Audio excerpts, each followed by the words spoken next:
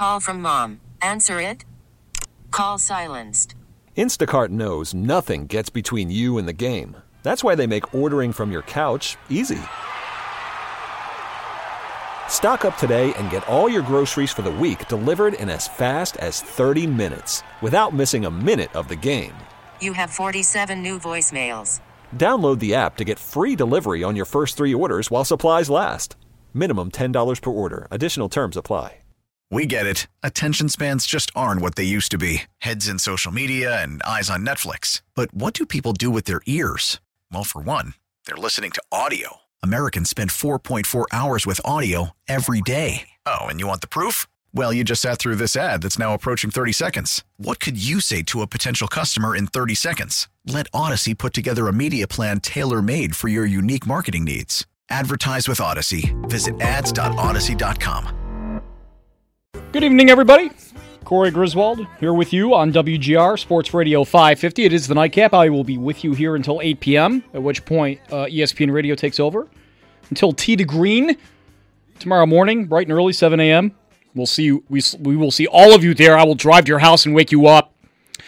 If you would like to call and participate in the program, you're more than welcome to, but I do suggest you call during one of the commercial breaks because I can't answer the phones. I'm on the radio. I can't pick up the phone and talk to you to make sure you aren't going to cuss on the radio while I'm on the radio. Can't do that. So if you would like to join me and talk about sports, about other things, if you'd like, you can do that. 803-0550 is the telephone number. Please do so during the commercial breaks at 25 and 45, and we will get that done. But first, in this segment, I have a guest joining me, Rich Fann of Pro Wrestling Torch, joining me on the hotline. I know Rich from a while ago because him and I have done previous work together. Rich, I think you and I both did a podcast on Rogue One when it first came out, and then we also did a podcast on the Victoria's Secret fashion show, if I'm not mistaken. Is that what we did?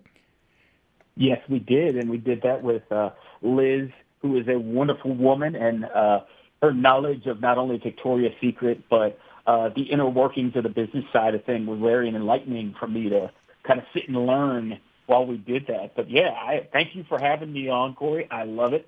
This is the first time I've been on WGR as a guest and not a random caller or someone listening in one of my old jobs for Buffalo News to the John Murphy show and then transcribing it, which was a whole different experience. But one that I learned a lot from, I'd say. I'm hoping that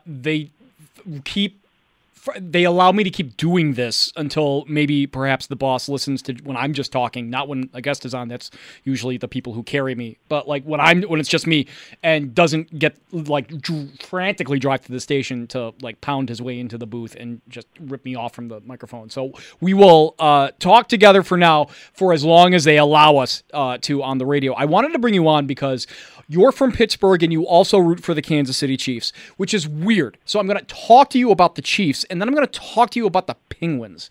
We'll start with the Chiefs. So they are, of course, seen here in Western New York as the primary roadblock to the Buffalo Bills getting to the next level. And honestly, the next level for them is the Super Bowl. They were already in the championship game last year. I wonder what the viewpoint from the Chiefs is, and Chiefs fans and the Chiefs, kind of like multiverse. What is it in their world right now from this past season, losing in the Super Bowl to, the Tampa Bay Buccaneers, but having a Super Bowl championship, having a relatively stable team? Where are Chiefs fans right now in looking at the landscape of the NFL and looking at their own team?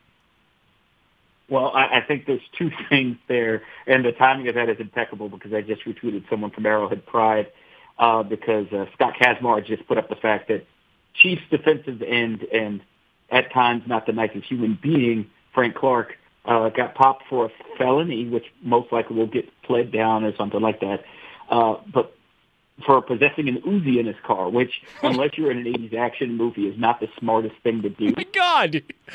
Oh, yeah. Goodness.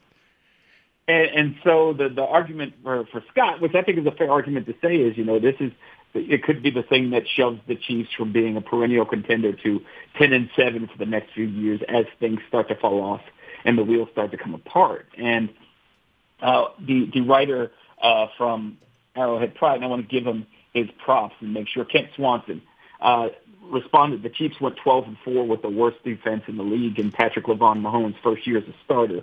And so that's where he started, with the worst defense in the league. Anything from that point is crazy. So I think he's good. But you asked about the Chiefs and you asked about the Bills and everyone behind them. I think the biggest thing is this offseason, the Chiefs got their left tackle from the Ravens, who's seen as the 1B to the Bills as 1A in terms of threats in the AFC. I'd say 1C is also the Browns, but we can open that door up if you like to. I think the Bills are the Avengers, basically, waiting to top Thanos. And so that's a very precarious position to be in if you're the Chiefs. And as a Chiefs fan, and as a former Bills fan, I want to put that out there first. I want to thank Joe from Buffalo Wins and all the fun times I had with him. And, of course, Rob Quinn, and he's now with Cover One, but back when I worked with him at USA Today. And so I look at the Bills with a very weird mindset because I can it's like the TV shows where you think like the killer because you used to be the killer. Right. And so I look at the Bills, and I think they have everything they need, including, for me, the poetic addition of Emmanuel Sanders, the Steelers receiver that just won't ever retire, the forever man, and also the man who was overthrown by Jimmy Garoppolo in the prior Super Bowl. And so now the Bills have him with Allen, and I think while Allen could potentially overthrow him, I think if Emmanuel Sanders has to grow 7 inches to catch the ball in that situation again, he will do it. So I'm very scared of that. I think the Bills are probably in the AFC, like I said, the biggest threat. I think the Ravens are just behind them, and then right behind those guys are the Browns, who have a defense that's pretty scary.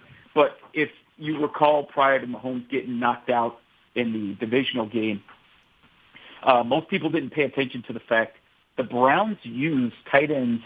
As a former Bills fan, I could say tight ends had never been a strong suit of coverage by the Bills, and the Chiefs even worse so. So when you have an offense based like the Browns, where you can put 3 tight ends on the field at once, 2 of them are going to be open at some point. Yeah. And so that is a nuke, especially David Njoku. He is the thing as far as like the athletic tight end that makes everything work. And then the other 2 guys are more pivot, like they can get open 5-7 yards downfield. And I honestly feel like if the Chiefs lose sleep this year, it's going to be because of the Browns' 13 personnel, and if the Bills get Zach Ertz. I mean, I've never thought about the Bills getting Zach Ertz specifically because of the Chiefs. Like, it just never crossed my mind. So it's very interesting that you bring that up as being a weak spot for the Chiefs and maybe something to exploit. Because honestly, Allen finding receivers has never really been a problem this year. Like, he distributes the ball very well. And it was really when, Chiefs cornerbacks got extraordinarily physical, and they couldn't protect Allen long enough for those guys to break out. And, Beasley and Diggs were also hurt during the championship game, as we found out after the season, like we always find out with every team in the playoffs. They couldn't do the thing that they were doing so well, which is like finding the open guy, because they had finally gotten to the point of wear and tear where the guys who normally could get open, you'd either have one of Beasley or Diggs open, and they couldn't do it.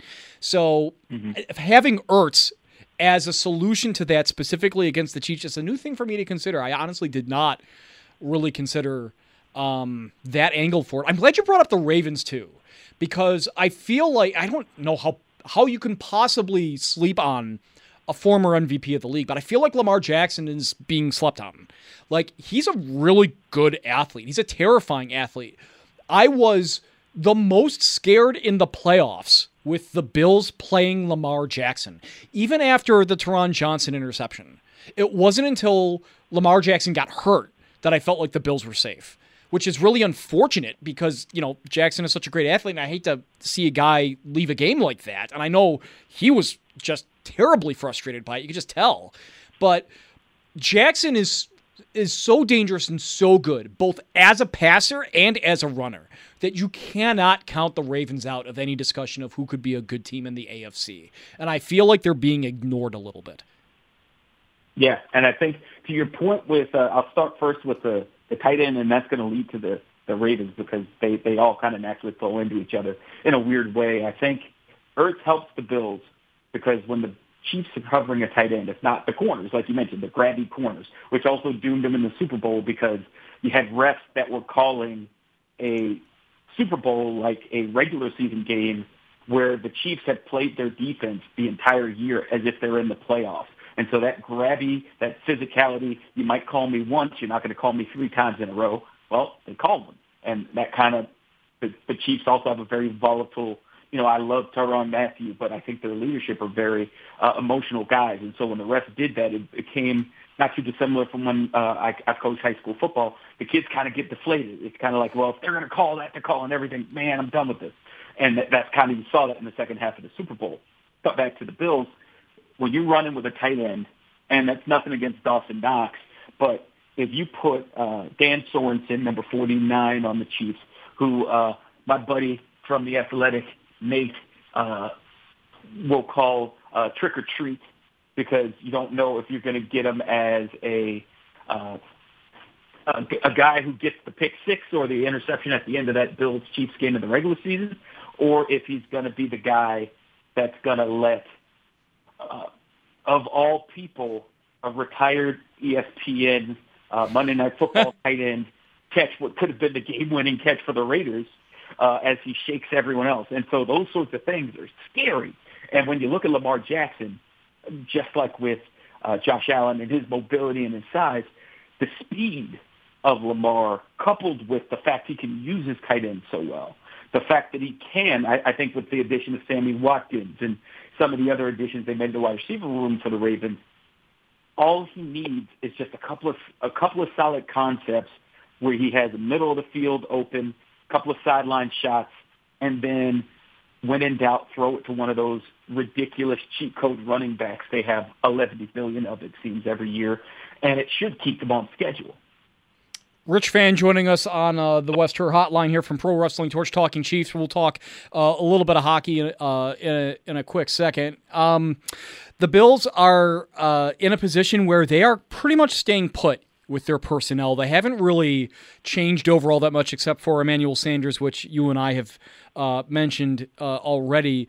The rest of the AFC, though, is, I think, besides just the Chiefs and the Bills, are seeing there's a lot of change happening around them. There's, a ton of new blood in the AFC East. There's 2 new quarterbacks, essentially, along with Tua in Miami. And then you have the changeover that's going on in Jacksonville with Trevor Lawrence. It's kind of it's going to be hard to get a feel for the AFC until I feel like the season gets started. Can we expect any one of these new quarterbacks to kind of take off in a way that we have, almost expected new quarterbacks to be able to take off? Guys like Justin Herbert, guys like Lamar Jackson, guys who just like hit the ground running and go. Are we expecting that from the Jets? Are we expecting that from, if Cam Newton can't play? Are we expecting that from Mac Jones? Are we expecting this from Trevor Lawrence? I think, I guess going by division, honestly, year 2 of Tua, I am more of a Tua appreciator, but I know he's a safe guy and he doesn't want to make mistakes, so I don't know how that's going to work in Miami. Zach Wilson is interesting because when you look at the Jets, they're running the Shanahan offense, and so it's going to be stretch boot, it's going to be zone, it's going to be very simple reads. It's going to be, can he be Jimmy Garoppolo? Can he hit the open H-back? Can he hit the guy coming across on the second level, maybe 10 to 12 yards down the field? It isn't going to be a lot of bombs away, and so I think that bodes well for success. But the defense, coupled with now having to face off with the Bills, who have kind of owned the division now, and whatever happens with the Patriots, because I don't, honestly, we talked about tight ends. The Patriots have the People's Republic of tight ends going on in New England right now, and I don't quite know how they're all going to work.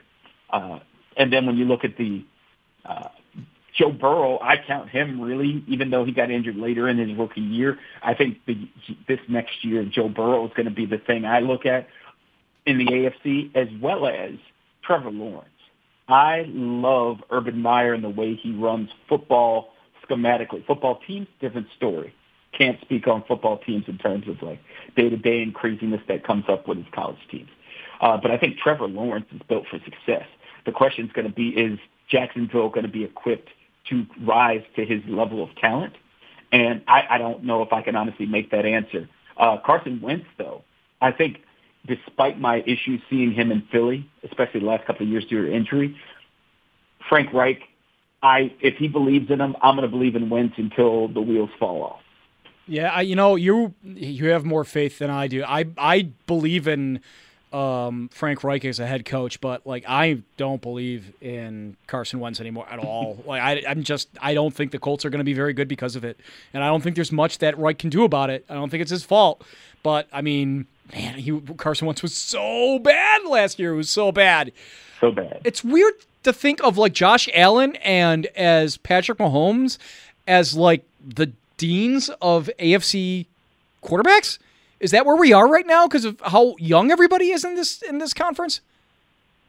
Yeah, and it's funny because you have Roethlisberger and Cam Newton as the how you do fellow kids guys, and Tannehill walking around like, hey, we could roll with these young guns. I think Tannehill, I kind of did him a disservice because he's kind of sneakily in Tennessee. They've built a nuke because you can run the ball, and when you get tired of running the ball, you throw it to either Brown or you throw it to any other receiver that's going to be streaking down the field. It's a very simple but very, very frustrating offense to play against.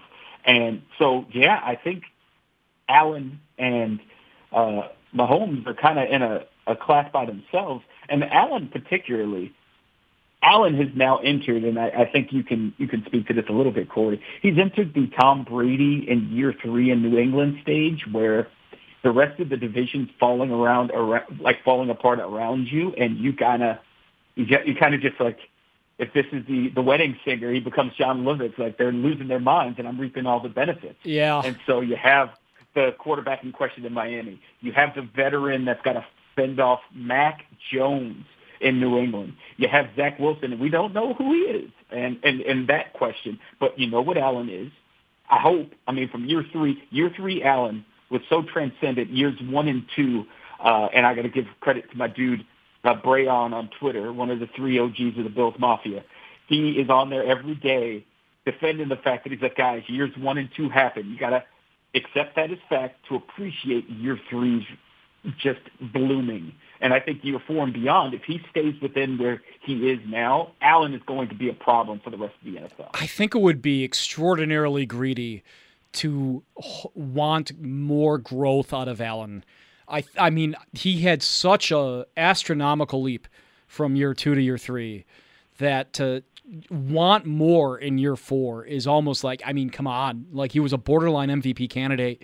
And if he's not playing in the same conference as Patrick Mahomes, who's maybe one of the best generational talents since the guy he lost to in the Super Bowl, like Allen's probably getting the votes for MVP. I don't know where else Allen could go. Like at this point, I just want him to not fall back to where he was. I don't want him to get into old habits. I don't want him to make mistakes that he was making previously. I don't want him to lose the accuracy on the deep ball that he worked so hard to get in the offseason. Like I'm hoping he doesn't. I hope he doesn't, fall apart. That's what I'm looking for. Just a much different mentality to be in. Like the vibes were great for the Bills last year, and honestly, like as we approach training camp, I'm in the okay, can we hold this baby together kind of a thing. I mean, it's so hard to do in the NFL to just, year after year after year be good. I just want the Bills to experience that of having that kind of stability. And they kept their coaches. And this watching the Chiefs, Eric Bieniemy is still there, and Lord knows why. He has earned a shot at being a head coach in the NFL. At least with the Bills coordinators, they have both been head coaches, Leslie Frazier and Brian Daboll. They've already had a kick at the can. But what is the deal? Why can't this guy get a job? Why can't Eric Bieniemy get out there and be a head coach in the league? What's going on, Rich? Is there something I don't know about in Kansas City? What is happening here? Well, okay, first thing I would say, and I just want to get for some of the folks who know me, like you off radio, they're going to be very surprising, especially when I bring a positive Josh Allen comment out. But I think the one way Josh Allen can get better that will make him a nuke to the rest of the NFL is to get better at post-snap recognition, because that entire AFC Championship game was the Chiefs running traps that he had never seen before in terms of pre-snap, post-snap coverage. Especially you look at that first drive where on fourth down, Allen they had already converted the first fourth down. He's trying to convert again, or third down in that case. And the safety, Juan Thornhill, drops to the hole and then tails the running back out of the backfield, and it's nearly intercepted. No human being would expect that to be the coverage. And because you had a safety that was 10 yards off the ball that not only got into the backfield, but then began to trail the running back, meeting him on the way. So those sorts of things, or the interception he got where it was just pressure, a little grabbiness, tipped, and then now you have a second-year player running the other way. Those are things where, as he learns, just like with Mahomes, where he was on The Shop with LeBron James and some other folks on HBO, he mentioned his second year going into almost the year of his Super Bowl win. He wasn't reading coverages. He was just kind of guessing. And now he's starting to understand what coverages are. I think with Allen, if he can figure out some of those trap techniques and start realizing post-snap what they're doing, that's going to be a problem. And now to get to Eric Bieniemy, sleeping with Bieniemy, if you go with the old boomerism, when he was a player, I got to be honest, if he was a lighter on the Family Guy skin tone scale, I think he'd have a job by now. Because when you look at it, the arguments have been, well, he had Patrick Mahomes, and so that's kind of a cheat code. Every other offensive coordinator within a year of being under Patrick Mahomes as quarterback got a job. You look at the fact that, well, he had a DUI a couple of years ago when he was a recruiting coordinator at Colorado, and another one when he was a player at Colorado. I would waste WGR's precious minutes going down the list of all the things we've had, including Matt Patricia and some of the allegations made about him prior to him being hired as the Detroit Lions head coach, amongst others in the NFL. So their loss, really, the NFL's loss is the Chiefs' gain, because when you have it's the fun fact that the Chiefs have a succession plan. Whenever, hopefully, Eric Bieniemy gets a job, Mike Kafka's been there as the passing game coordinator / the way the Chiefs set it up is they have Andy Reid, Bieniemy, and then they've had a couple of roles where they have a passing game / research coordinator and then an offensive assistant. And the third and fourth positions essentially do what my dream job is, which is you just watch all of offensive football at every level from high school to pros, and anything that looks like it affects a defense, you write it down and we try to integrate it into our West Coast offense. Yeah, that's cool. So Andy Reid, if you look at Andy Reid's offense, like I have NFL Pass, and I would recommend if you don't have NFL Pass out there, I don't work for the NFL, get it. It's been during the pandemic a godsend because I can watch a football game on the treadmill for a half hour. You feel 40 minutes, it's good. You can take a walk, you take a run, whatever you feel good with. But if you look at Andy Reid's offenses, like the Eagles in 2005 versus 2021, some of the concepts are the same, but even in 2005, he wasn't using shotgun because that messed up the steps for the West Coast offense. Yeah. Now, he had a 3-year period where he had Brad Childress and Alt from Nevada as consultants. I'm using air quotes as if you can see me. And all they did was integrate spread and pistol concepts into his offense so that they could make this Frankenstein monster of fun. And so I think whenever he does move on, Kafka's going to move in, and I would argue probably, to my chagrin, Kafka would become offensive coordinator and get a head coaching job within a year after that having happened. But yeah, I think that's the only thing with the enemy. I mean, it's I also think I wanted to say it's hard to make the case that it could be anything else because like he's been working with Andy Reid. It's not like he's coming from some place where like don't know his qualities or I don't know what kind of organization he can run. It's like no, he's been working with the best in the NFL. We know it here in Buffalo because that's where our coach came from practically. Like that's how we got his start. He got to start with Andy Reid. So like I don't know what else it could possibly be, honestly, unless he's having interviews that are just so atomically bad. But like you never hear that. That is not something you hear coming out of these meetings with other NFL teams. Lord knows what it could possibly be except for the obvious thing. Yeah, Andy Reid's gotten to the point now when people ask about him, like into the playoff and now Super Bowl run of last year. What do you think of Eric Bieniemy? And he's like, listen, And he was just like, I let him run the offense. For certain plays. I'm not he because Andy calls the plays, but he's like, I don't know what more I need to tell you. Week 17, he ran the entire game plan while preparing for interviews. I can't come out here every week and speak of higher praise of this man. Like at this point, he essentially, Andy Reid is a guy who is not one to kind of push back on the league or do things like that. At this point, he's like, it's on y'all. Yeah. I don't know what else I got to say. Yeah, and I mean, like, coaches, especially head coaches, like the real good ones, they don't want guys to feel trapped. Like they keep on. It's one of the ways that tradition works well in the NFL. They remember their coaches helping them grow, move on, find better jobs, rise up the ranks. They want that to happen for the guys they have on their staffs too. So, like, McDermott has been working hard, I know, for trying to get guys on the Bills to get gigs. Andy Reid does too. That's the expectation, is that you hire these guys and help them. Yes, you want to win football games, but it's also with the expectation they will move on and be head coaches one day themselves, or wherever their path takes them. Yeah, and that's the only way you do it. If you have a coach like that, and the thing I always appreciated about McDermott is that when he left, it wasn't like it was under acrimonious terms. It was just, this isn't working out. I'm going to give you a reference to Ron Rivera, one of my other assistants, and maybe that works out for you in Carolina, which it clearly did. And that's the kind of guy Andy Reid is, and you see it's clearly the way McDermott is. There's never any way, I've never seen, and maybe you can correct me, he's done nothing but support both of his coordinators or put any of his other guys in positions, or women now with assistants that they're bringing in any position other than success. And I think you have to respect that a coach like that doesn't forget that they didn't get there alone. Yeah. And that's all you can ask for. I mean, we've seen, no offense to him, but we've seen the Brian Billocks that have kind of like waxed philosophic about how awesome they are, and then has to, with a chagrin, mention that they won their Super Bowl with the greatest defense in the history of mankind.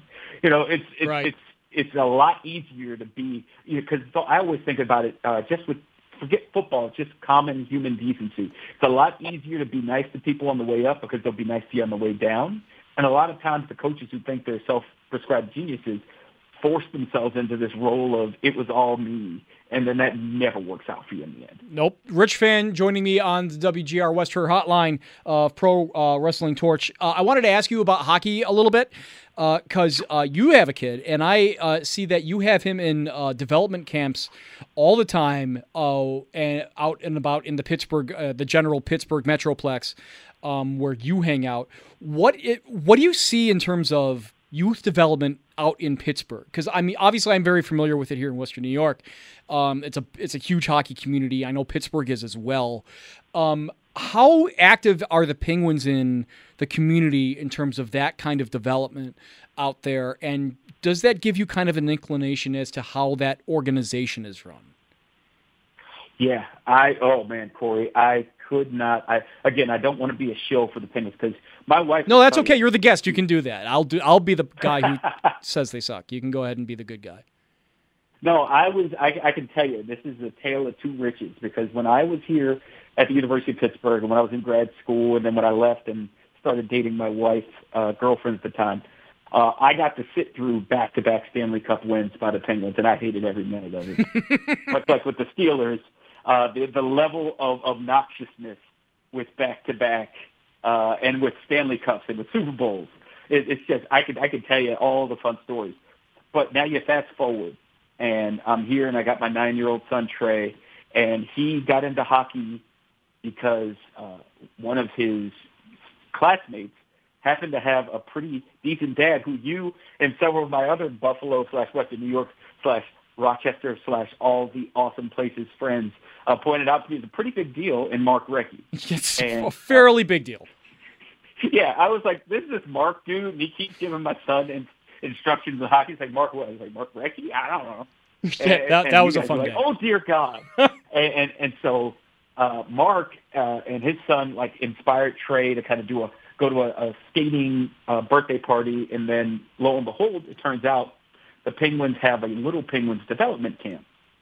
And one of the things that has developed, I think, in the last 5 years, in addition to what they do as their base youth development, which has led to some great players and some great opportunities for kids, is that they've also been one of the more socially active and social justice leaning organizations in the NHL. They started by having, during Black History Month, We All Matter. They had a moving, rotating museum dedicated to the first black players and black players in NHL to encourage kids of color to come and join. And it's not just for it's not just for other people. It's not something that's far away. And so that was the first thing. And so they gave all sorts of like free equipment and ice time and stuff to the kids, which led to Trey. Eventually, he's now at RMU, and he's just joined what they call the Willie O'Ree Hockey Academy,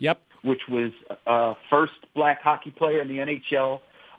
Because of COVID restrictions, Willie couldn't show up to the first session, but it's a year-long course where they're going to spend these 9 weeks doing hockey training with the Pens Elite, which is the highest level training you can get because it's the Pens junior training people. They do hills and all these other workouts based on their age and body type. And then they also do leadership life lessons and get the fellowship with other majority black players. And I remarked to my wife, this is the first time I've seen this many kids, black kids in particular, playing hockey together. And so now all the different ages have a resource and a network that the Pens have created for them, so that if they do have a hard time, because one of the reasons this was created is the leader of diversity and inclusion for the Penguins and also in the NHL, both conversed, and they had kids who played.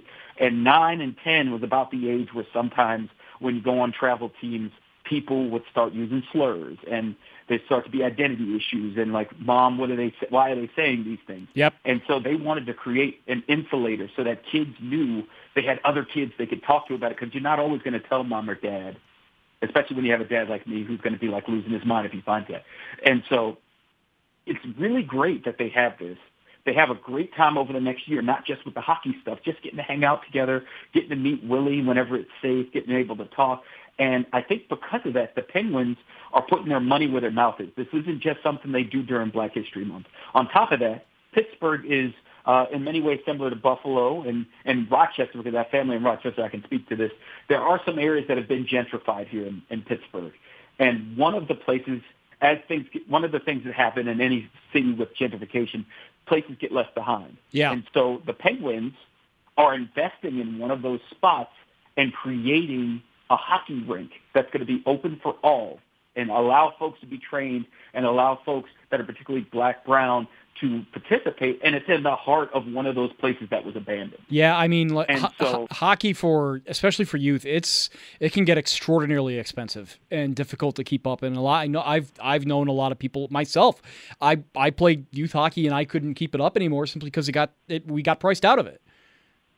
Yes. And for me, I'm blessed to have to work at a university. My wife's an attorney. It's not like we're the Warbucks, but because, we are a relatively smaller family. And this is something where, I grew up, I was a young guy, I was homeless. Now that I have money and I can do these things, and then Trey also has grandparents that are like very excited to see him, and so they chip in. So it's really a family thing to keep him in and keep him funded from our end. But then it makes it so much easier when one of the most successful hockey organizations in the NHL is at the forefront of, we want your kid to play. Right. Oh, well, we have... That's what pushed me over the top. And I'm sorry, I know you probably... No, go ahead. That's what really pushed me over the top to actually become a fan of the Penguins, because they want him, even if he gets drafted or even if he never gets drafted, they want him to be as good as he can be in this. And that's something that level of investment and that level of authentic investment is something that's really emotionally overwhelming for me at times. Yeah, I mean, we're seeing it here with the Bills. With, they've always had guys who have, worked in the community and worked really hard in the community, done a lot of charity work. Mm-hmm. But you're seeing so many of the guys on the team reach out to all sorts of members of the community. I mean, the Griselda fellas and them having a partnership with the Bills and embracing back and forth with the stuff they've been doing. I mean, like you're seeing the Bills kind of follow that model of really getting involved out and about in the community to kind of, make people aware that, we're we're here and we care, obviously. The Sabres do that too. It has such a huge impact on the people who care about the team and who care about the sport. And you really do never forget it, right? Like if the team treats you like you're an important person personally, like that experience absolutely never leaves you. And that's where real loyalty comes from, because it's not just about, yay, they're the local team on TV. It's about, no, they seemed like they really cared about me as a human being. And I mean, sometimes it's hard to break through that with sports. Sports can be pretty brutal sometimes, not just on the field, but also in economics. So to have an experience like that, especially, growing up, as a person of color, and especially in a sport that is still trying hard to diversify itself in hockey, like it's a very cool thing to hear. We got time for one more question, Rich. So I want to ask you about wrestling, because it's where people can find you and hear you the most right now. If I am going to start watching wrestling, where should I start watching? Because it might not necessarily be the biggest name on television where I should start watching to see the best stuff. Where should I go to see the best stuff? Oh, God. Okay, I'm going to go full nerd. And I'll do my quick plug. If you go to pwtorch.com, or if you find me on Twitter at Rich_Fan, F-A-N-N, you can see all of my delightful craziness when it comes to wrestling, football, etc. But I would say if you have an interest in wrestling right now, I would say turn it on. Obviously, you have WWE, which is the hegemon, the number one dog in the yard, so to speak. You have AEW, which is founded by the son of Jaguars owner Shad Khan, Tony Khan, and they've kind of taken on that role of the number two in North America. I would say check them out. I'd also say, and this is going to be off the beaten path, which is kind of what I do anyway for a lifestyle. I just completely am a weirdo when it comes to things like this. I would say enjoy wrestling. If you type in on Twitter or YouTube, enjoy wrestling. It's a promotion based here out of Pittsburgh. It's a very inclusive, all are welcome wrestling promotion that's just started. I think it's wonderful. And I would also say if you search for Stardom Wrestling, it's a women's wrestling promotion in Japan. It is really one of the most fun things I watch when it comes to pro wrestling, because it's not only athletes, it's not only women who are very forceful and direct and they're kicking butt and taking names, but it also can be quite funny. And I always like that mixture because life isn't always serious. Life isn't always kind of loosey-goosey. So if you could find that balance, obviously if language is a barrier, I'd say stick with an AEW or an enjoy wrestling, but Stardom's the one I would definitely point people to. Rich, thank you so much for joining us. This was a lot of fun. Hopefully we'll be able to talk to you again soon. Hey, Corey, a pleasure, and hope you all have a wonderful rest of your evening. Rich Fann of Pro Wrestling Torch joining us on the West Her Hotline. We got to get to a break. I'm Corey Griswold. It's the Nightcap here on WGR. We get it. Attention spans just aren't what they used to be. Heads in social media and eyes on Netflix. But what do people do with their ears? Well, for one, they're listening to audio. Americans spend 4.4 hours with audio every day. Oh, and you want the proof? Well, you just sat through this ad that's now approaching 30 seconds. What could you say to a potential customer in 30 seconds? Let Odyssey put together a media plan tailor-made for your unique marketing needs. Advertise with Odyssey. Visit ads.odyssey.com.